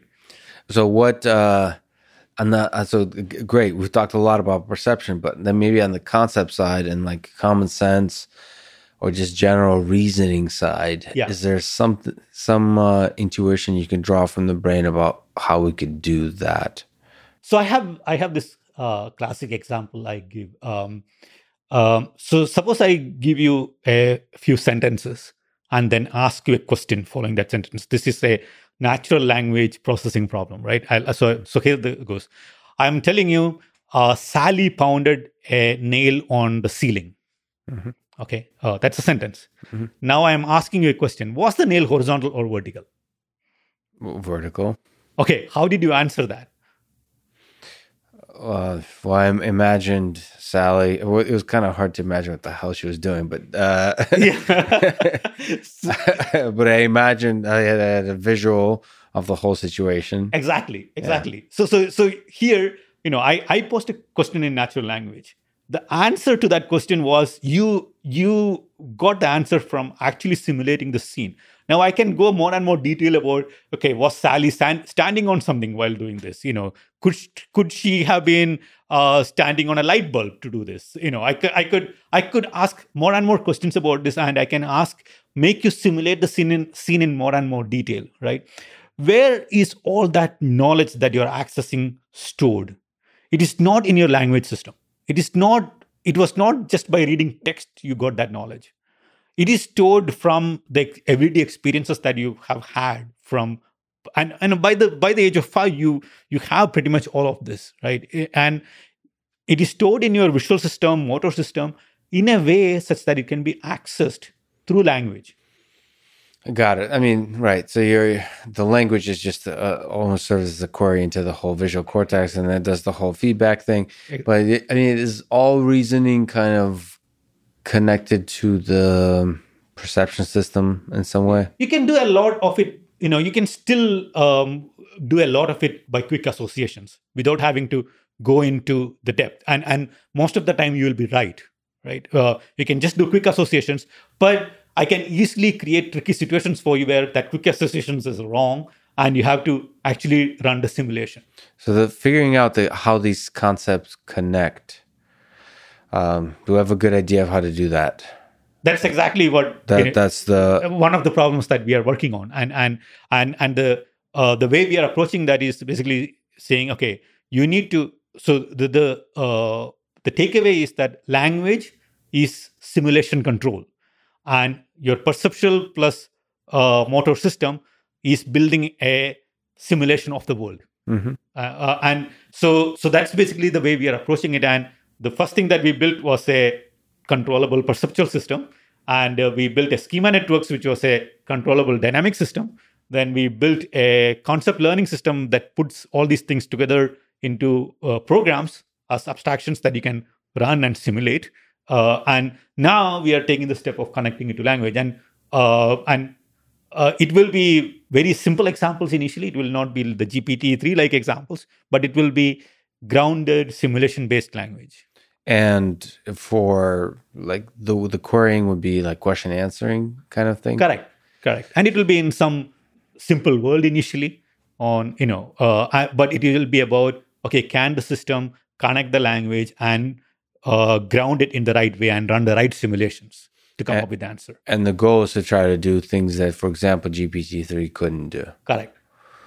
Speaking of which, if we could talk about GPT-3 a little bit, I think it's an interesting, thought-provoking set of ideas that OpenAI is pushing forward. I think it's good for us to talk about the limits and the possibilities of neural networks. So in general, what are your thoughts about this recently released very large 175 billion parameter language model? So I haven't directly evaluated it yet. From what I have seen on Twitter and other people evaluating it, it looks very intriguing. I am very intrigued by some of the properties it is displaying, and of course the text generation part of that was already evident in GPT-2. That it can generate coherent text over long distances. That was, but of course the weaknesses are also pretty visible in saying that, okay, it is not really carrying a world state around. And sometimes you get sentences like, I went up the hill to reach the valley, or some completely incompatible statements. Or when you're traveling from one place to the other, it doesn't take into account the time of travel, things like that. So those things I think will happen less in GPT-3 because it is trained on even more data, and it can do even more longer distance coherence. But it will still have the fundamental limitations that it doesn't have a world model, and it can't run simulations in its head to find whether something is true in the world or not. Do you think so it's taking a huge amount of text from the internet and forming a compressed representation. Do you think in that could emerge something that's an approximation of a world model, which essentially could be used for reasoning? I mean, so I'm not talking about GPT-3. I'm talking about GPT-4, 5, and GPT-10. Yeah, I mean, they will look more impressive than GPT-3. So you can, if you take that to the extreme, then a Markov chain of just first order. If you go to, I'm taking it the other extreme. If you read Shannon's book, right, he has a model of English text which is based on first order Markov chains, second order Markov chains, third order Markov chains, and saying that, okay, third order Markov chains look better than first order Markov chains. Yeah. And so does that mean a first order Markov chain has a model of the world? Yes, it does. So yes, in that level, when you go higher order models or more sophisticated structure in the model like the transformer networks have, yes, they have a model of the text world.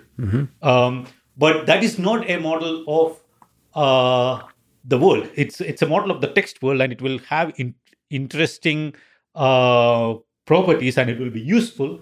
But just scaling it up is not going to give us AGI or natural language understanding or meaning. Well, the question is whether being forced to compress a very large amount of text forces you to construct things that are very much like, because the ideas of concepts and meaning is a spectrum. Sure, yeah. So in order to form that kind of compression, maybe it will be forced to figure out abstractions which look awfully a lot like the kind of things that we think about as concepts, as world models, as common sense. Is that possible? No, I don't think it is possible because the information is not there. Well, the information is there behind the text, right? No, because unless somebody has written down all the details about how everything works in the world to the absurd amounts, like, okay, it is easier to walk forward than backward, that you have to open the door to go out of the thing, doctors wear underwear, unless all these things somebody has written down somewhere, or, somehow the program found it to be useful for compression from some other text, the information is not there.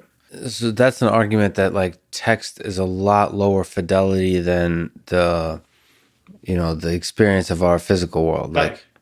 Yeah. So pictures worth 1,000 words, like that kind of thing. Yeah. Well, in this case, pictures aren't really. So the richest aspect of the physical world isn't even just pictures. It's the interactivity with the world. Exactly. Yeah. It's being able to interact. It's almost like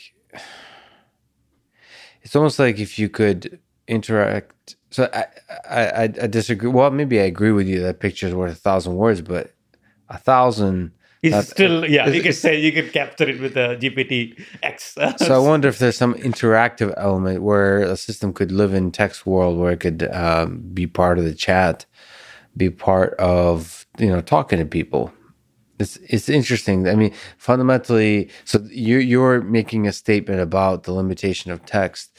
Let's say we have a text corpus that includes basically every experience we could possibly have. I mean, just a very large corpus of text, and also interactive components. I guess the question is whether the neural network architecture, these very simple transformers, but if they had like hundreds of trillions or whatever comes after a trillion parameters, whether that could store the information needed. That's architecturally. Do you have thoughts about the limitation on that side of things with neural networks? I mean, so Transformer is still a feed-forward neural network. This it has a very interesting architecture which is good for text modeling and probably some aspects of video modeling, but it is still a feed-forward architecture. And you believe in the feedback mechanism, recursion. Oh, and also causality, like being able to do counterfactual reasoning, being able to do intervention, so which is actions in the world.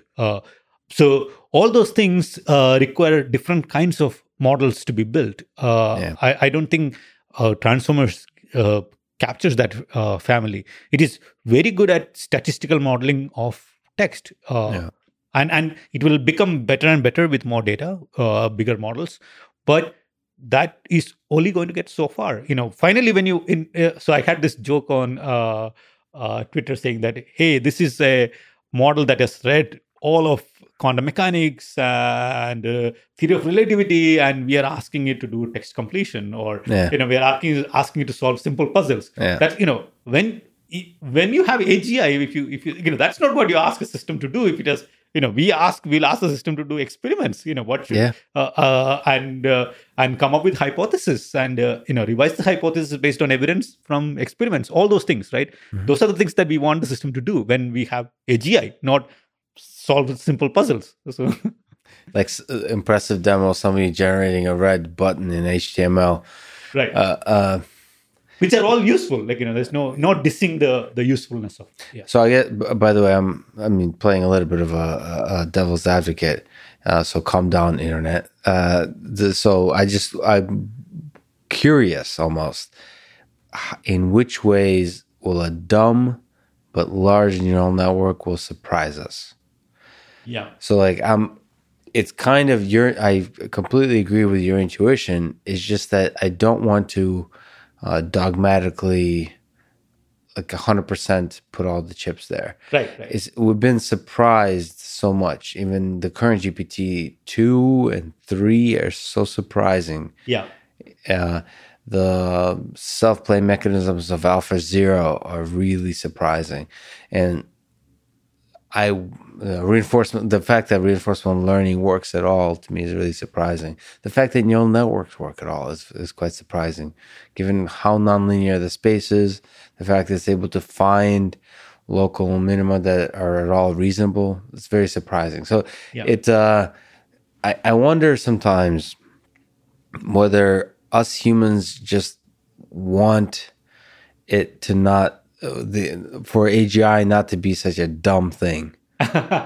So I just, because exactly what you're saying is like the ideas of concepts and be able to reason with those concepts and connect those concepts in like hierarchical ways, and then to be able to have world models. I mean, just everything we're describing in human language in this poetic way seems to make sense, that is what intelligence and reasoning are like.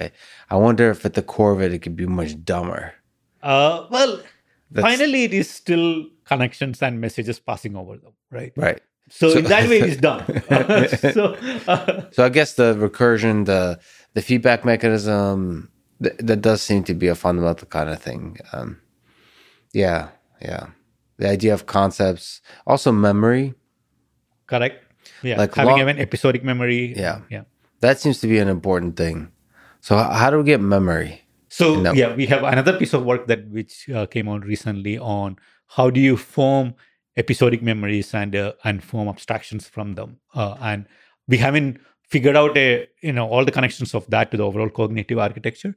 But what are your ideas about how you could have episodic memory? So at least it's very clear that you need to have two kinds of memory, right? That's very, very clear, right? Which is there are things that happen as statistical patterns in the world, but then there is the one timeline of things that happen only once in your life, right? And this day is not going to happen ever again, and that needs to be stored as a just a stream of strings, right? This is my experience, and then the question is about how do you take that experience and connect it to the statistical part of it? How do you now say that, okay, I experienced this thing, now I want to be careful about similar situations. Mm-hmm. And so you need to be able to index that similarity using your other giant statistic, the model of the world that you have learned. Although the situation came from the episode, you need to be able to index the other one. So the episodic memory being implemented as an indexing over the other model that you're building. So the memories remain, and they're an index into this, like the statistical thing that you formed. Yeah, statistical or causal structural model that you built over time. So it's basically the idea is that the hippocampus is just storing or sequencing a set of pointers that happens over time. Mm-hmm. And then whenever you want to reconstitute that memory and evaluate the different aspects of it, whether it was good, bad, do I need to encounter the situation again, you need the cortex to reinstantiate, to replay that memory. So how do you find that memory? Like which direction is the important direction? Both directions are, it's again bidirectional. So I guess how do you retrieve the memory? So this is again hypothesis, right? Yeah, we're making this up. So when you come to a new situation, right? Your cortex is doing inference over in the new situation, and then of course hippocampus is connected to different parts of the cortex, and you have this deja vu situation, right? Mm-hmm. Okay, I have seen this thing before, and then in the hippocampus you can have an index of, okay, this is when it happened as a timeline, and then you can use the hippocampus to drive the similar timelines to say, now I am rather than being driven by my current input stimuli, I am going back in time and rewinding my experience from there, replaying it, but putting back into the cortex, and then putting it back into the cortex, of course, affects what you're going to see next in your current situation. Got it. Yeah. So that's the whole thing, having a world model and then connecting to the perception. Yeah, it does seem to be that's what's happening. It'd be on the neural network side. It's interesting to think of how we actually do that. Yeah. Yeah. To have a knowledge base. Yes. It is possible that you can put many of these structures into neural networks, and we will find ways of combining properties of neural networks and graphical models. Mm-hmm. So, it's already started happening. Yes. Graph neural networks are kind of a merge between them. Yeah. And there will be more of that thing. So, but to me, the direction is pretty clear. Looking at biology and the history of evolutionary history of intelligence, it is pretty clear that what is needed is more structure in the models and modeling of the world and supporting dynamic inference. Well, let me ask you, there's a guy named Elon Musk, there's a company called Neuralink, and there's a general field called brain-computer interfaces. Yeah. It's kind of an interface between your two loves, yes, the brain and the intelligence. So there's like very direct applications of brain-computer interfaces for people with different conditions, more in the short term. Yeah. But there's also these sci-fi futuristic kinds of ideas of AI systems being able to communicate in a high bandwidth way with the brain, bidirectional. Yeah. What are your thoughts about Neuralink and BCI in general as a possibility? So I think BCI is a cool research area, and in fact, when I got interested in brains initially, so I was enrolled at Stanford, and when I got interested in brains, it was through a brain computer interface talk that Krishna Shenoy gave. That's when I even started thinking about the problem. So it is definitely a fascinating research area, and the applications are enormous, right? So there is a science fiction scenario of brains directly communicating. Let's keep that aside for the time being. Even just the intermediate milestones they're pursuing, which are very reasonable as far as I can see, being able to control an external limb using direct connections from the brain, and being able to write things into the brain. So those are all good steps to take, and they have enormous applications. People losing limbs being able to control prosthetics, quadriplegics being able to control something. And therapeutics. And I also know about another company working in this space called Paradromics. They're doing, it's based on a different electrode array, but trying to attack some of the same problems. So I think it's a very also surgery. Correct, surgically implanted electrodes. Yeah. I think of it as a very, very promising field, especially when it is helping people overcome some limitations. Now, at some point, of course, it will advance to the level of being able to communicate. How hard is that problem, do you think? Okay, let's say we magically solve what I think is a really hard problem of doing all of this safely. Yeah. So like being able to connect electrodes, and not just thousands, but like millions to the brain. I think it's very, very hard because you also do not know what will happen to the brain with that, right? In the sense of how does the brain adapt to something like that? And it's, as we were learning, the brain is quite, in terms of neuroplasticity, is pretty malleable. Correct. So it's going to adjust. Correct. So the machine learning side, the computer side is going to adjust, and then the brain's going to adjust. Exactly. And then what soup does this land us into is the kind of hallucinations you might get from this. They might be pretty intense. Yeah. So just connecting to all of Wikipedia.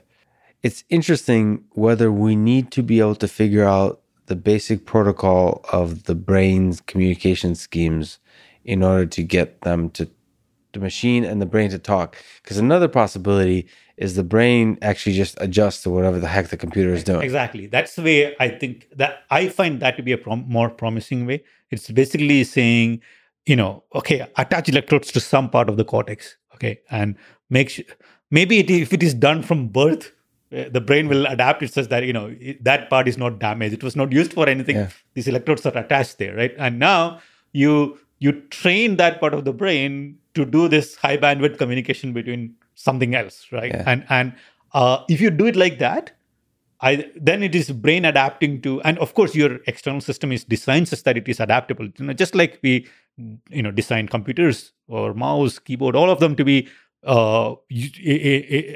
interacting with humans. So Yeah. of course that feedback system is designed to be human compatible, but now it is not trying to record from the all of the brain, and now two systems trying to adapt to each other. It's the brain adapting into one way. So, That's fascinating. The brain is connected to like the internet. It's connected. yeah. Just imagine just connecting it to Twitter and just taking that stream Yeah. of information. Yeah. But again, if we take a step back, I don't know what your intuition is. I feel like that is not as hard of a problem as the doing it safely. There's a huge barrier to surgery, Right. that because the biological Correct. system, it's a mush of like weird stuff. Correct. So that the surgery part of it, biology part of it, the long-term repercussions part of it. Again, I don't know what else will. We often find after a long time in biology that okay, that idea was wrong, right? So people used to cut off this the gland called the thymus or something, and then they found that oh no, that actually causes cancer. So Yeah. And then there's a subtle like millions of variables involved.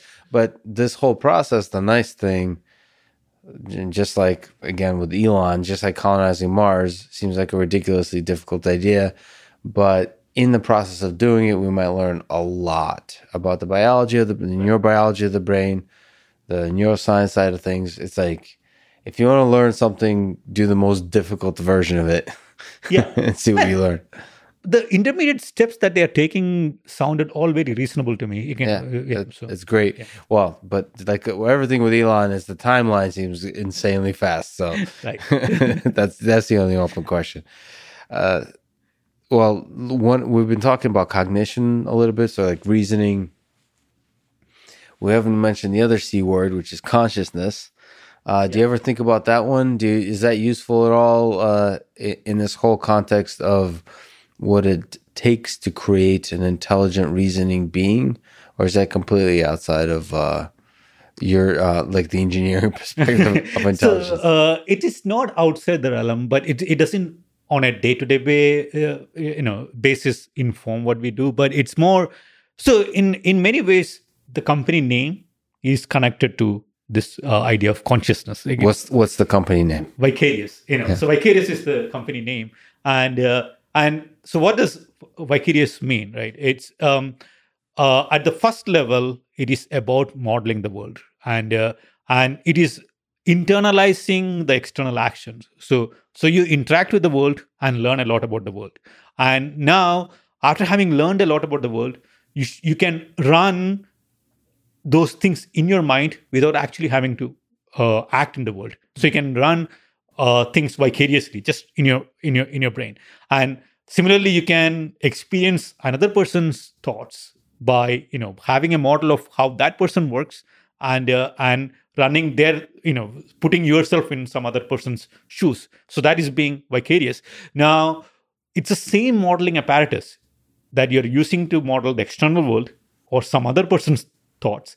You can turn it to yourself. You can if that same modeling thing is applied to your own modeling apparatus, then that is what gives rise to consciousness, I think. Well, that's more like self-awareness. There's the hard problem of consciousness, which is like when the model becomes when the model feels like something. When this whole process is like it's like you really are in it. You feel like an entity in this world. Not just that you're an entity, but it feels like something to be that entity. And thereby we attribute this. Then it starts to be where in something that has consciousness can suffer. You start to have these kinds of things that we can reason about that is much much heavier. It seems like there's much greater cost to your decisions, and like mortality is tied up into that. Like the fact that these things end. Right. That first of all, I end at some point, and then other things end, and that somehow seems to be, at least for us humans, a deep motivator. Yes. And that that idea of motivation in general, we talk about goals in AI, but right. The goals aren't quite the same thing as like our mortality. It feels like first of all, humans don't have a goal, and they just kind of create goals at different levels. They like make up goals because we're terrified by the mystery of the thing that gets us all. So we make these goals up. So we're like a goal generation machine, as opposed to a machine which optimizes the trajectory towards a singular goal. Mm-hmm. So it feels like that's an important part of cognition, that whole mortality thing. Well, it is a part of human cognition, but there is no reason for that mortality to come to the equation for a artificial system, because we can copy the artificial system. The problem with humans is that I can't clone you. I can clone, even if I clone you as the hardware, your experience that was stored in your brain, your episodic memory, all those will not be captured in the new clone. But that is not the same with an AI system, right? But it's also possible that the thing that you mentioned with us humans is actually of fundamental importance for intelligence. So like the fact that you can copy an AI system means that AI system is not yet an AGI. So like so if you look at existence proof, if we reason based on existence proof, you could say that it doesn't feel like death is a fundamental property of an intelligent system. Correct. But we don't yet. Give me an example of an immortal, intelligent being. We don't have those. It's very possible that that is a fundamental property of intelligence, is a thing that has a deadline for itself. Well, you can think of it like this. So suppose you invent a way to freeze people for a long time. It's not dying, right? Yeah. So you can be frozen and woken up thousands of years from now. So it's no fear of death. Well, no, you're still. It's not about time. It's about the knowledge that it's temporary.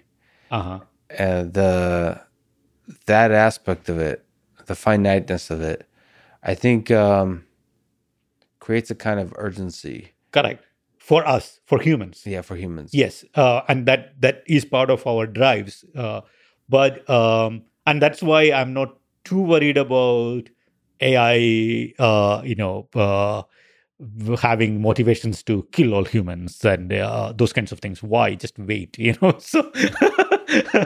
So why do you need to do that? Yeah, I've never heard that before. That's a good point.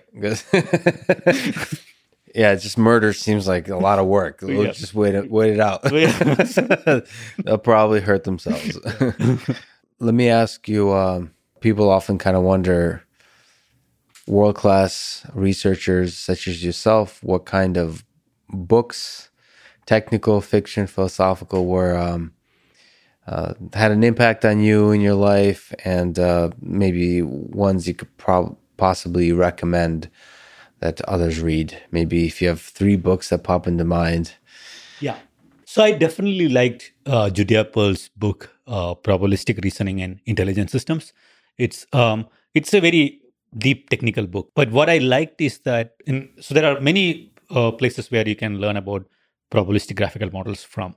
But throughout this book, Judea Pearl kind of sprinkles his philosophical observations and he thinks about, connects us to how the brain thinks and attentions and resources, all those things. So that whole thing makes it more interesting to read. He emphasizes the importance of causality. So that was in his later book. So this was the first book, Probabilistic Reasoning in Intelligent Systems. He mentions causality, but he hadn't really sunk his teeth into, like, how do you actually formalize Got it. Yeah. And the second book, Causality, it was 2000, the one in 2000, that one is really hard. So I wouldn't recommend that. Yeah, so that looks at the mathematical, like his model of Do calculus. Do calculus. Yeah, it was pretty dense mathematically. Right. The Book of Why is definitely more enjoyable. Oh, for sure. Yeah. So I would recommend probabilistic reasoning in intelligent systems. Another book I liked was one from Doug Hofstadter. This was a long time ago. He had a book, I think it was called The Mind's Eye. It was probably Hofstadter and Daniel Dennett together. So, and I actually was I bought that book. It's on my shelf. I haven't read it yet, but I couldn't get an electronic version of it, which is annoying because I read everything on Kindle. Oh, okay. So you had to actually purchase the physical. It's like one of the only physical books I have.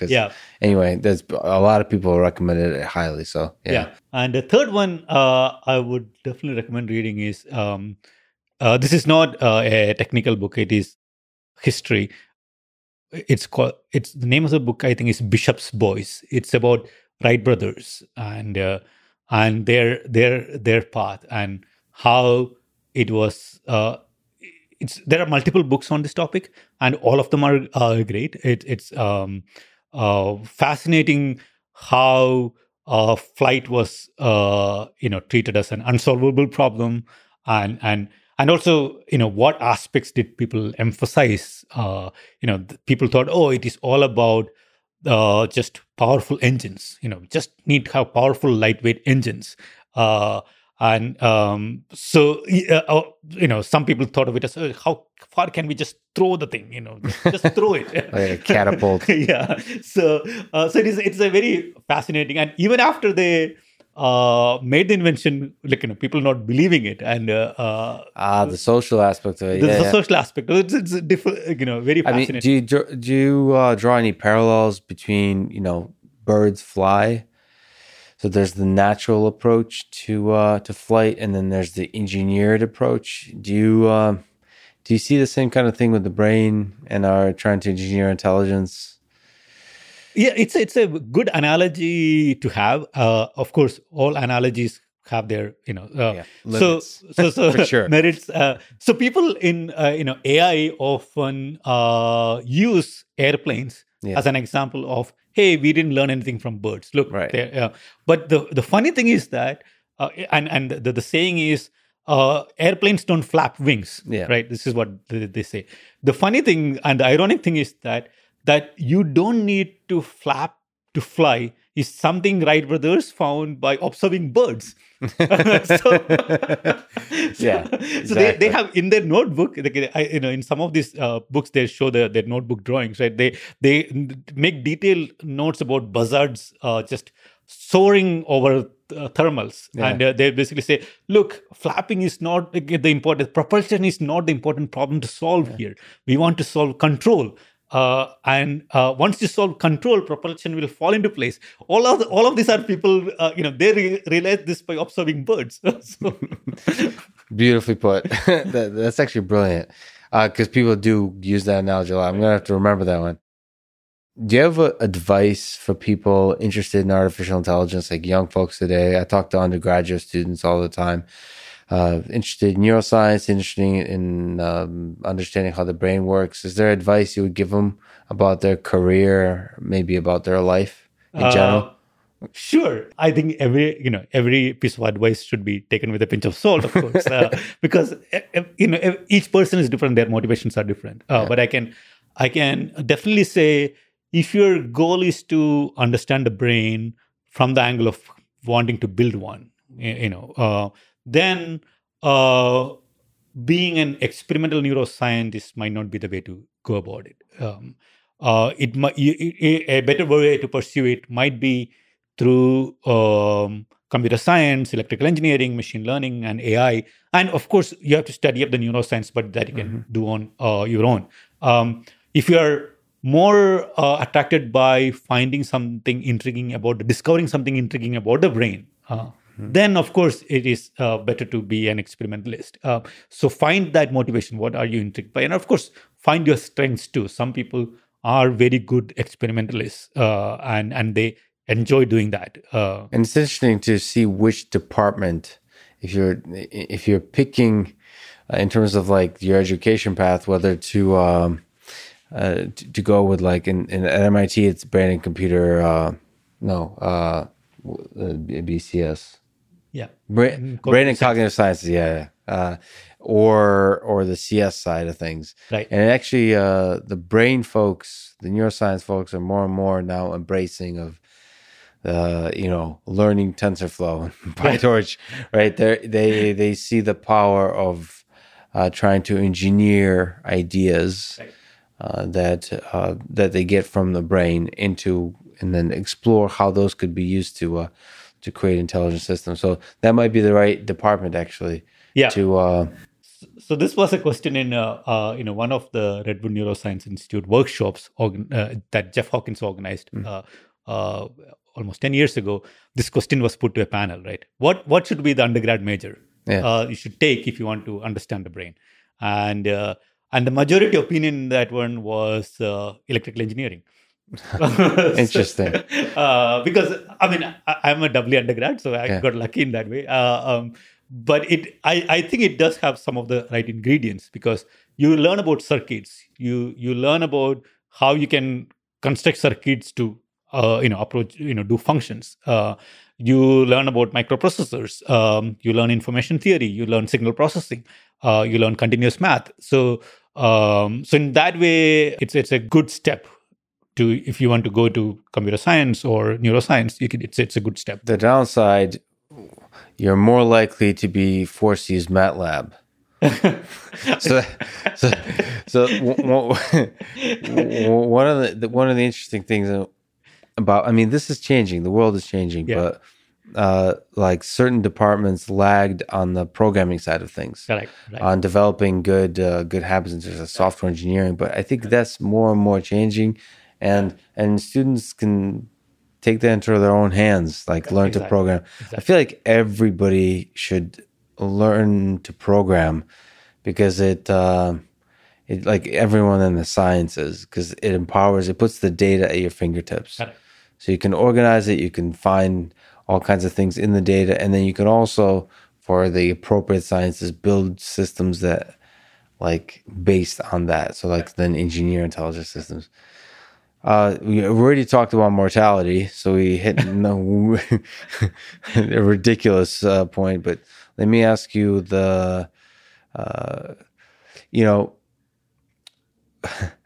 one of the things about intelligence is it's goal-driven, and you study the brain. So the question is like, what's the goal that the brain is operating under? What's the meaning of it all for us humans, in your view? What's the meaning of life? The meaning of life is whatever you construct out of it. It's completely open. It's open. Yeah. So there's nothing. Like you mentioned, you like constraints. So there's it's wide open. Is there some useful aspect that you think about in terms of like the openness of it and just the basic mechanisms of generating goals in studying cognition in the brain that you think about? Or is it just about, because everything we've talked about, kind of the perception system, is to understand the environment. That's like to be able to like not die. Correct. Exactly. Like not fall over, and like be able to, you don't think we need to think about anything bigger than that? Yeah, I think so, because it's basically being able to understand the machinery of the world such that you can pursue whatever goals you want, right? So the machinery of the world is really ultimately what we should be striving to understand. The rest is just whatever the heck you want to do, or whatever fun you is culturally popular. I think that's beautifully put. I don't think there's a better way to And Dilip, I'm so honored that you would show up here and waste your time with me. It's been an awesome conversation. Thanks so much for talking today. Oh, thank you so much. This was so much more fun than I expected. Thank you. Thanks for listening to this conversation with Dilip George, and thank you to our sponsors, Babbel, Raycon Earbuds, and Masterclass. Please consider supporting this podcast by going to babbel.com and use code LEX, going to buyraycon.com/Lex, and signing up at masterclass.com/Lex. Click the links, get the discount. It really is the best way to support this podcast. If you enjoy this thing, subscribe on YouTube, review it with 5 stars on Apple Podcasts, support it on Patreon, or connect with me on Twitter at Lex Fridman, spelled, yes, without the E, just Fridman. And now let me leave you with some words from Marcus Aurelius. You have power over your mind, not outside events. Realize this, and you will find strength. Thank you for listening, and hope to see you next time.